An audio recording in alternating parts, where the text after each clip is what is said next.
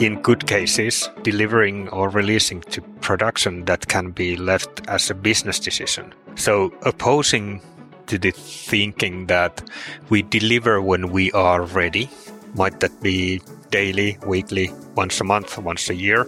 Let's not go into that discussion, but having a more system and setup and organizational culture where the technology is not really dictating the times when to deliver, but it's the kind of the latest version, usable and working version is always available for the business to decide that, yes, let's go to production with this version.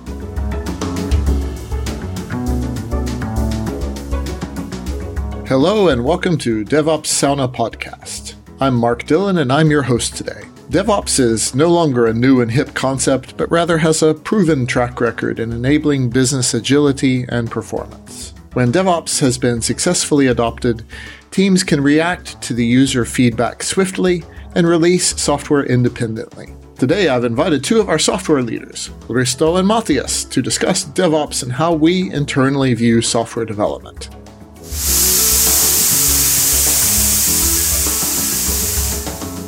We're talking about DevOps and Agile today. So could I do like a 1, 2, 3? What is DevOps? Risto. To me, DevOps is more like a kind of a culture thing. It's a state of mind. It's the way of working. And for many people, DevOps is about the tools and automation and all that, what we do and use. But when it comes to the end of things, I think that DevOps is a culture that is only manifested in the tools we use. So that's the kind of the surface that we see. Okay. Matthias, 1, 2, 3. What is DevOps? DevOps to me is both a way of working and also the tooling side of what development is and how development is made and done. Okay, cool. What I've noticed in my career and since joining Efficode, which is the greatest DevOps house, we've been doing this for 15 years, greatest DevOps house in Europe. I've noticed that when I look at what our customers are doing, I can quite get a good sense of, are they doing it right or wrong? It's almost binary. And I think that's one of the interesting things that we've come to see is that either people are on the right track and they're doing things in a really DevOps focused manner, or they've maybe had they've had some failed experience with Scrum or Agile or Scaled Agile Framework, or they've had some tough experiences. So how have you guys seen this kind of approach? Is it, do you think it can be right or wrong, or do you think that there's some tendencies here? I personally think that there is some sort of granularity to how it can be implemented, and it's not entirely binary. You can have sort of different levels of DevOps within a company. And again, probably due to my understanding of what DevOps is, I can sort of have a more granular approach. It isn't sort of, if you don't think of it entirely in terms of a way of thinking, then you can sort of more or less pick and choose things that are maybe more DevOps and less DevOps depending on the situation. Yeah, I pretty much agree with Matthias. And I think this ties into my earlier statement that it's manifested in the tools that we use, how far in the DevOps journey you are. But still, if you're just using the tools, that doesn't mean directly that you are, in a way, in a DevOps way of working. Yeah, I think there's a lot of this where it's like, well, we tried Agile or we tried DevOps. And this is where I say, it can be kind of binary. Risto, have you seen something about how people are going through the motions of DevOps or Agile, but perhaps not really having the right principles in mind or the right way of working or the right culture? Yes, so we've seen quite a lot of different levels and different ways of working in different projects, but I think at the end of the day, it comes to the decision that is it working or is it not? And are you delivering value or are you not? There's a term that's been trending quite a lot in the office called cargo cultism. Is this one of those things? What is it? I think you know about this, Risto. Yeah, so cargo cults and cargo cultism, it's referring to things which happened to the South Pacific where the islanders worship or worshipped airplanes and act like traffic controllers in hopes for that this would bring the cargo planes back. So in the area of World War II, when there were a lot of cargo delivered to the soldiers in the South Pacific Islands, and some of the modern goods were distributed to with the locals. So when the war then ended, the supplies ended, but the memory remained. So I think the main message here is that you shouldn't just follow a framework or create a cult that someone else has brought to you, but instead figure out the best way to organize the work in a specific business and operations you're in. But still in a way that also needs that you need to master something before you start to developing it. And one should really understand what you're doing in the way and why you're doing something that you're doing the way you do it. Right. So this was a new topic for me, where the islanders, the airplanes from the war times were dropping off supplies all of the time. And when the war ended, they were trying to recreate so that the gods would bring them more supplies. So they were even making airplanes out of bamboo and sticks and things, hoping that this would bring the planes back. And this is kind of like in agile principles, it's where people are doing scrum ceremonies, but they're missing something, and they're not really improving on a continuous basis. They're still maybe doing things in this water scrum fall kind of mode. What do you see there, like about how when they're just going through the motions, what do they need to change in order to be able to get on the right path? One of the key things in agile development and agile mindset is the constant learning and constant self-development. And if you're still doing, in a way, a waterfallish planning, and you, in a way, know what is expected to be delivered 6 months from now, you're not really developing the way you work and the things you do in an agile way. So that's, I think, Mark, what you just referred to is that, in a way, having the ceremonies doesn't mean you're doing Scrum. It just means that you're meeting once a day for a round robin that, yes, this is something I'm doing, but no one is actually commenting anything. It means that you're showing twice, every other week what you've done, but you're not actually talking. Did we learn anything?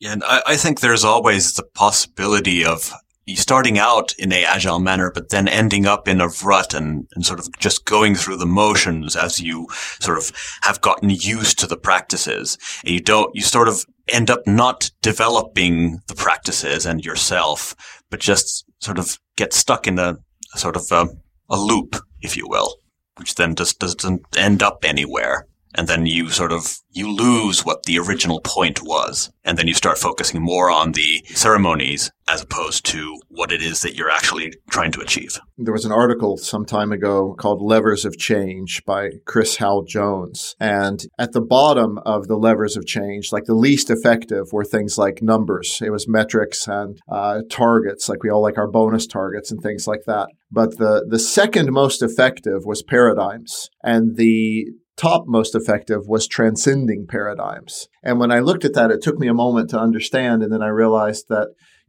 how many times have I seen a company that said, well, we tried Agile. Well, it was our own version of Agile, but it didn't really work out. And so we went back or we didn't really, continue or feel good about it. And I kind of learned that if we're taking one of these things into use, we have to really take it wholeheartedly, including the constant learning, constant development, involving customers, having feedback from the customers directly into the software development teams, having demos, having the customer present for those and getting quick feedback, having every sprint actually incrementally deliver value. And when you start leaving out a few of those things because, we only release once every 6 months. It's like, well, do you get any customer feedback? It's like, well, we've got our salespeople, but they're not really that interested. And then they start wondering why it didn't work. And then you have to really follow this by the heart before you can think that you can make any changes to it and be successful. But once you've mastered one of these paradigms, then you can actually start to look at now, how do we mix and match the ones that are necessary to make our organization deliver value? And I think that's kind of one of the really interesting points here, which is like, yeah, you can have dailies, you can have Scrum meetings, but if you're not really focusing on the content, like Matthias brought up, then and what you're actually doing this for, then you can kind of get lost and say, well, Scrum didn't really work for us. Yeah, I find the notion of being able to mix and match intriguing, but it just requires that ultimately you be able to, transcend the paradigms you have been working with by mastering them. And it requires just a lot of dedication and time from an organization or team to actually be able to sort of get to that level. Mm-hmm. Right. Maybe one of the topics that I think it's been in the more like on the business strategy literature earlier is the kind of standing on the shoulders of giants. And I think that's one of the topics that is highly misunderstood, as you really can't stand on the shoulder of giant if you're not big enough and wise enough to actually climb there and look further. And I think it's one of the things that applies here also, what you, Matthias, just said, that you just can't go pick the berries. You need to understand the whole thing that you're doing. Mm-hmm. So, Matthias, you work in software development and you have a lot of UX focus. Do you see that there is difficulty in connecting parts of teams with design and how the cycles work with pulling everybody together towards something? Definitely. I feel that that's something that we see a lot of customers struggling with. And to be honest, we probably struggle with it as well when we're trying to sort of build up development teams and try to enhance the quality of flow of information between individuals in a team.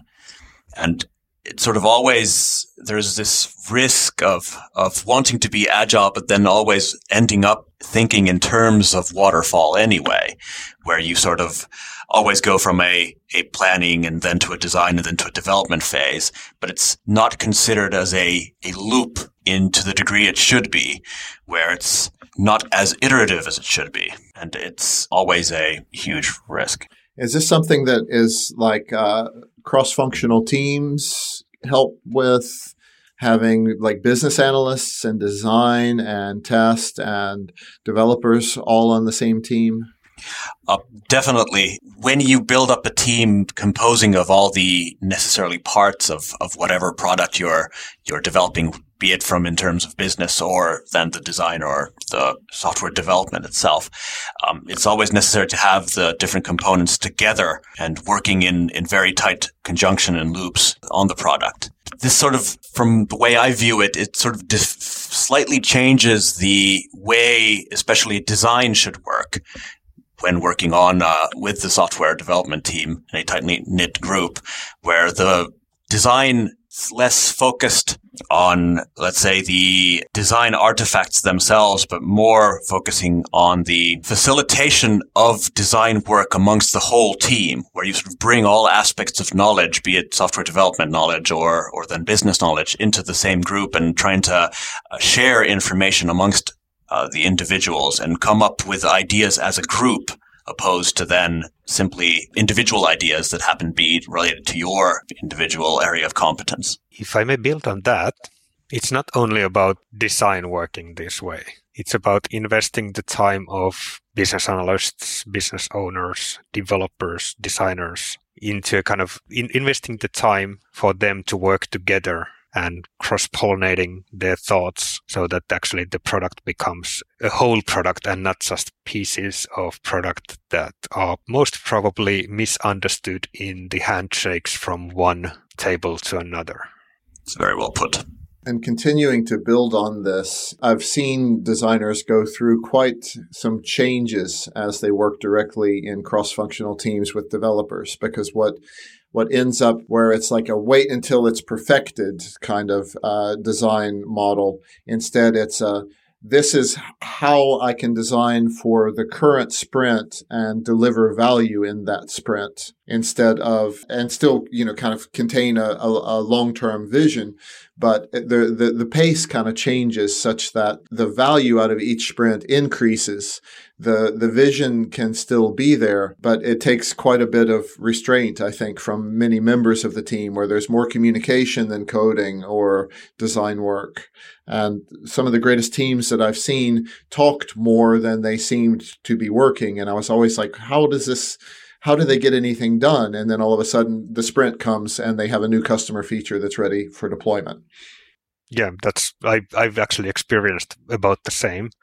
And maybe one of the things, even though there's kind of difference between a designer knowing what things should look like and then adding the behavior on top of it. And in many cases, it is the developers who actually know better how things could be done.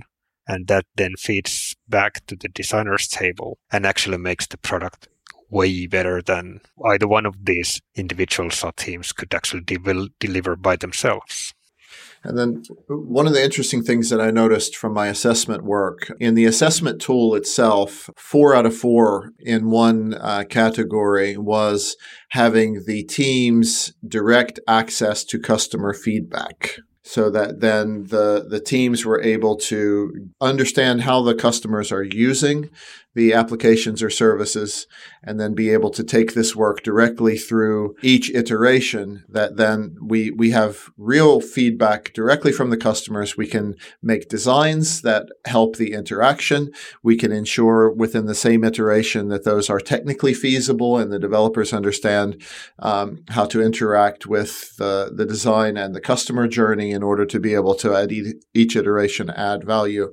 And I think that it's really interesting how some companies are tremendously good at this and some are kind of resistant to trying. It is always scary to kind of face the customer feedback and publish your work. It's always scary every time. It is mandatory to be able to actually make a product that brings value to people. The only way to get that information and validation is to get it into the hands of the users, no matter the sort of cost. And that's one of the points of all of this agility and DevOps practices, is to be able to get this kind of quick feedback and also show quick value. But you remind me, a couple of the downsides are that when one starts really doing agile and getting customer feedback, all of the problems become really well exposed. Where in a waterfall, they're hidden for the whole process until, boom, you have a big delivery, and then all the problems kind of come at once, be they usability or functional or non-functional problems. And I think one of the great hurdles to understand is that even at the beginning of the journey, all of the uncertainties rise to the surface, and all the things that you don't know become things that you have to face, in addition to the scariness of going into a new process that is unfamiliar and feels uncomfortable. Learning doesn't always need to be sort of enjoyable and done with a smile on the face, but rather it might come with some pains on occasion. But then ultimately, the net effect remains positive, hopefully. Yeah. Maybe one of us, we kind of started the discussion, what is DevOps? And I think, Mark, you just kind of also gave your input to the discussion earlier, just right now, when kind of the DevOps and being agile really enables the teams and businesses and people delivering the product and service to really react and respond to the feedback. And that is one of the key cornerstones, in my view, to what DevOps actually enables and brings to the table. Yeah, you reminded me in one of my customer cases, there was a bus factor is an industry term which says if how many people know a certain technology, and if they were to suddenly be unavailable for work, then you would have a big problem because all of the information is in those people's heads. And one of the things that I saw with a customer in this area is that the more that they have in cross-functional teams that are capable of delivering to deployment, the more connected they feel with the company strategy and the customer. So sometimes you have like a guy, the bus factor is 1 because there's one guy that's dealing with all of the production problems and the rest of the teams are not. So that guy feels the most connected to the customer and the strategy simply because he's dealing with the problems, where the rest of the team can feel that, oh, well, we're kind of in this bubble and we don't really get the same feeling of connection to the customer as the guy who's sitting on the front line, even though he's a developer dealing with the customer issues or the production issues. But do you have to release all of the time in order to be agile or to be DevOps? I come from a world of startups, and I feel yes, definitely, as often as possible. But that might not always be feasible or ultimately the best option. But if you're trying to get, again, the user validation as quickly as possible, the only way to get that is to release as often as possible. Mm-hmm. Yeah, but that's right. I fully agree. Then again, in good cases, the delivering or releasing to production, that can be left as a business decision. So in opposing to the thinking that we deliver when we are ready, might that be daily, weekly, once a month, once a year? Let's not go into that discussion, but having a more system and setup and organizational culture where the technology is not really dictating the times when to deliver, but it's the kind of the latest version, usable and working version is always available for the business to decide that, yes, let's go to production with this version. Yeah, I think the COVID situation taught us a lot in these areas where all of a sudden companies were having new problems to solve that were turning up, practically overnight, force majeure kind of situations. So, for example, think of all of the food and perishable goods that were delivered that suddenly people wanted to return, and business to business. So if a grocery store has the right to return unsold goods, then it might be that all of a sudden all of their chains are returning lots of goods to various distributors. And if those distributors have the online ability and the services to be able to take those things back, then it can really help with the logistical problem of going from returning a good, making an order to return that or a return request, and then getting a guy with a truck there to pick the things up. If they don't have the ability to deliver easily, then they have a whole problem to solve that they don't have the IT capabilities to be able to solve. And we've seen lots of kind of variations on these themes in the last couple of years. So delivering being a business decision, we deliver when we want to or when we choose to rather than when we're ready, I think is really a sophisticated point of view. Yes, I agree. And when we are looking at the more traditional way of delivering software or doing software, that you have releases and user acceptance testing and all that, and things are delivered when they are judged to be ready, maybe 4 times a year, every month, never mind what the time frame is. When we are looking, we have or we are seeing that kind of processes and projects in our daily work. Then we also see the other end of the spectrum where there are developers working on a task, and when the task is considered done, it's pushed through test automation and pull request. And if the pull request is approved, then the task is potentially shipped to production. And that's it might be even in some cases, it's even pushed to production without any further business decision. It's decided that when this pipeline is passed through, then it's good for production and let's go. And I consider that being rather agile. Indeed. And I think it's interesting to think about the delivering as a business decision when I feel that the decision to develop something has already been made, and thus that should be where the decision from the business side has been made. And then we're just now then holding our breath until we get it released, however quickly that is. And I think from a very, very sort of a small company perspective, that might be probably an understandable approach. You need to take into account, Matthias, here also the other business processes which you might have. So not only the delivering of a software product, but then adding there the business processes of marketing, communications, maybe even delivering a physical product based on the service that you're creating. Definitely. That then brings the added needs for business decision to release a digital product out to the market. Yes, I guess it also relates to what the size of a release is and how much joint features or then just a whole product is related to that release. If it's the small incremental ones, then probably it doesn't matter as much whether there is the other sort of business side taken into consideration or not. But it's a good point. Hi, it's Mark again. For more information on how Efficode views software development, please consider to look at our webinar series on sustainable software development. There you will see many things in terms of building software for customer needs, how to structure your MVPs or minimum viable products, some great tips on using Jira and Scrum tools, and we welcome you to have a look at the Sustainable Software series by Efficode.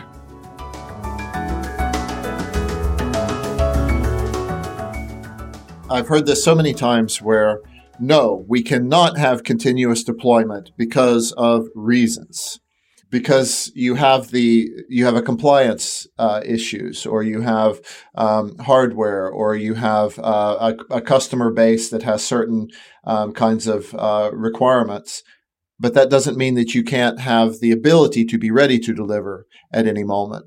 So I've even seen extreme cases where I've gotten really strong pushback that, no, we will not have continuous deployment. We will not have automation in this area. And then I say, okay, how do you deploy? And they say, oh, well, we have this script. And whenever we're ready to deploy, then the fields are already filled out, but we change one of them if we need to. And then we push the button and then it deploys. And I say, okay, so you have full deployment automation under one button. And they say, why, yes, we do. And it's like, okay, so that will count because now you have the sophistication that you have the security to be able to release when you need to. You have the security and as well as the quality and all of these things. And there's a term that we use a lot in DevOps called shift left. And shift left in simple terms means putting responsibility left in the value chain, which is typically towards the development side of things. But it also has something to do with what Matthias brought up about if you have already approved something for work, then why would you delay it later for some kind of deployment approval board or something else where you've already approved the work to be done? When the work's approved to be done, it should get to production as soon as it's ready or the business decision is made. So you can also shift left these kinds of decision-making processes if you put the test automation and security checking and compliance issues into your pipelines. And the neat thing about this level of sophistication is when you practice DevOps at a high level, then it means that you can bring junior developers, competent developers who are maybe not that senior in, and they can look around and they can feel secure to be able to make changes quickly, and they can come up to speed quickly and be productive more quickly, where a complicated legacy system that, it doesn't have that much test automation, it doesn't have that much scanning and compliance, then they're afraid to touch anything because something might break. And actually, this brings us to a whole topic of the developer experience as part of the DevOps movement. Maybe kind of not only what you, Mark, just said, but when you have a adequate level of test automation coverage, then doing changes to a system is less stressful because you can be pretty sure that you're not breaking anything serious when you're changing something in one corner of a software product. Yes, I agree completely. And oftentimes, just smoke tests and unit test coverage at a high level can tremendously affect the speed that people can enter an organization and be productive, or that changes can be made affecting production and be deployed quickly.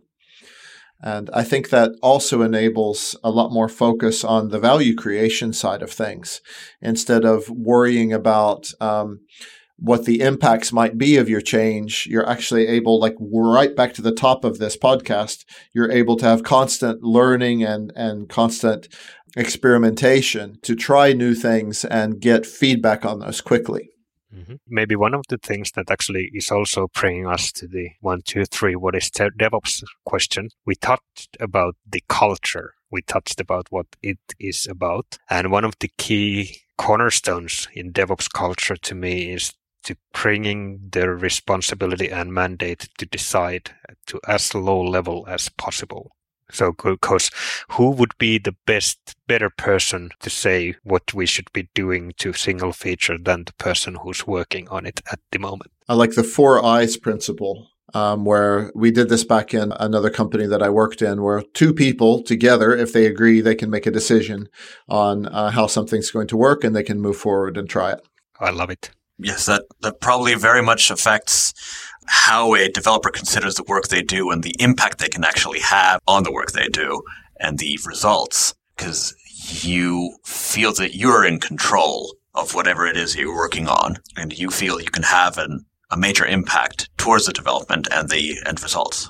So maybe kind of one of the things that I've been thinking lately is that as we're talking about developer experience and the way we are doing work, redesigning the way we work in the DevOps environment, is that as we add the level of automation, all the kind of most of the boring stuff that people don't want to actually spend time on is automated.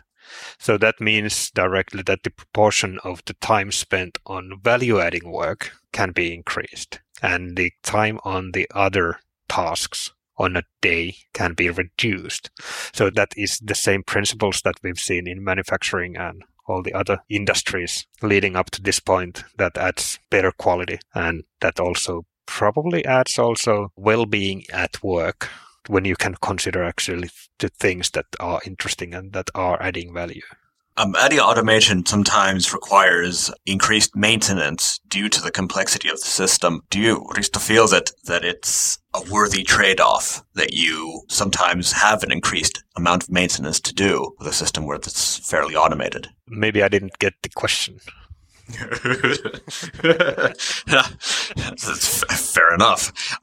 Just if you have an automated system where you're able to focus on things that actually bring more value and less focus on sort of the managing the pipelines, for example. But then ultimately you do have the need to manage the pipelines. Do you feel that there's any sort of trade-off between the two, or is it just always more automation leads to just reduced work on a system? Of course, any system requires some maintenance, naturally. But my pretty recent experiences has been also that bringing in changes to a rather large system is doable only because of wide coverage of automated tests. We are working on one system that any little change somewhere might break potentially something in a totally other corner of the service. And if you didn't have the adequate amount of unit tests and integration tests and all that done automatically, no one would be courageous enough to touch anything. Yeah, you sort of have a safety net. There's a very interesting thing here, which is, many of us remember the Mythical Man Month. If you haven't, up until recently, it was the only book you ever needed to understand how software development processes work. It was written about experience in the 60s by Fred Brooks. It was published in the 70s. And everybody remembers Brooks' Law, which heavily paraphrased is what one developer can do in 1 month, 2 developers can do in 2 months. Adding more developers to something that's late doesn't really make it happen any faster. But Brooks' other law, the one that I've been more fascinated with in my career, is the complexity of a system is the square of its interfaces. So my belief at the moment is that DevOps is the first movement that has actually started to reduce the complexity of a developer's life.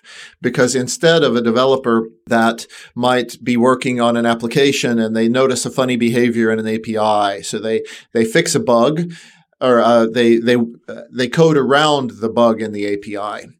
And their application works and everybody's happy. And then along comes another developer that notices the bug in the API and files a bug about it. And then when it's fixed, they submit their application. And now their application is working. But the other guy who used to have a working application some time ago, now he gets a new bug filed against him because his application is broken. So what we end up with is this complexity of dealing with systems where changes that might not even that we might not even think would affect us can cause problems that can be very difficult to trace. But what DevOps and test automation and DevOps pipelines has done is it's given us the ability to say, okay, when I submit my application, here's some unit tests. When you update your API, you run my unit tests and make sure that your API didn't break my application. So the complexity of the most complicated software that's ever been created in the world now can be reduced to my hole in the pipeline that I submit my changes into with my unit tests and all the test automation from all the other team members that are working on this software. And now I get fast feedback to tell me, did I break something or not? Maybe even with unit tests and smoke tests alone. So I think we're finally starting to crack this Brooks Law and complexity when we now also happen to have the most complicated software in the world. So having good DevOps practices actually allows you to try things, move faster, and be able to get good feedback on what is actually working and what's not on the system at any moment. I totally agree. And I think the complexity is the square of the interfaces. If we are looking at the modern day microservices architectures and all that, the number of interfaces is growing rapidly. And there is absolutely no way one could actually manage that complexity without the automation. There's a lot of zeros in that number when you start to square these numbers of interfaces. Okay, I'd like to thank Matthias and Risto for participating today. This is Mark. This has been the Efficode DevOps Sauna Little Yellow Book of DevOps podcast. Thank you for joining. You can find the links to the social media profiles in the show notes. If you haven't already, please subscribe to our podcast. Give us a rating on our platform. It means the world to us. Also, check out our other episodes for interesting and exciting talks. With that, I thank you again for great company. I say to you, take care of yourself and remember, deliver value from your software. My name is Risto Kinnunen. I have been working in the tech industry for about 20 years now. I focus on people in everything I do. I want to create services that fulfill the real user need, and if we are talking about processes or tool development, I want to make the developer experience and thus well-being as good as possible. Currently, I'm working as a Scrum Master and Project Manager in various projects and also as a team lead at Efficode. So hi, my name is Matthias Meremies, and I've been working in the IT industry for basically over a decade now in both design and software development. And I really enjoy talking about the tight-knit connection between the two, and I could probably talk about it for days on days. As a software team lead here at Efficode, I help serve our developers and project managers and try to coach them in their professional journeys.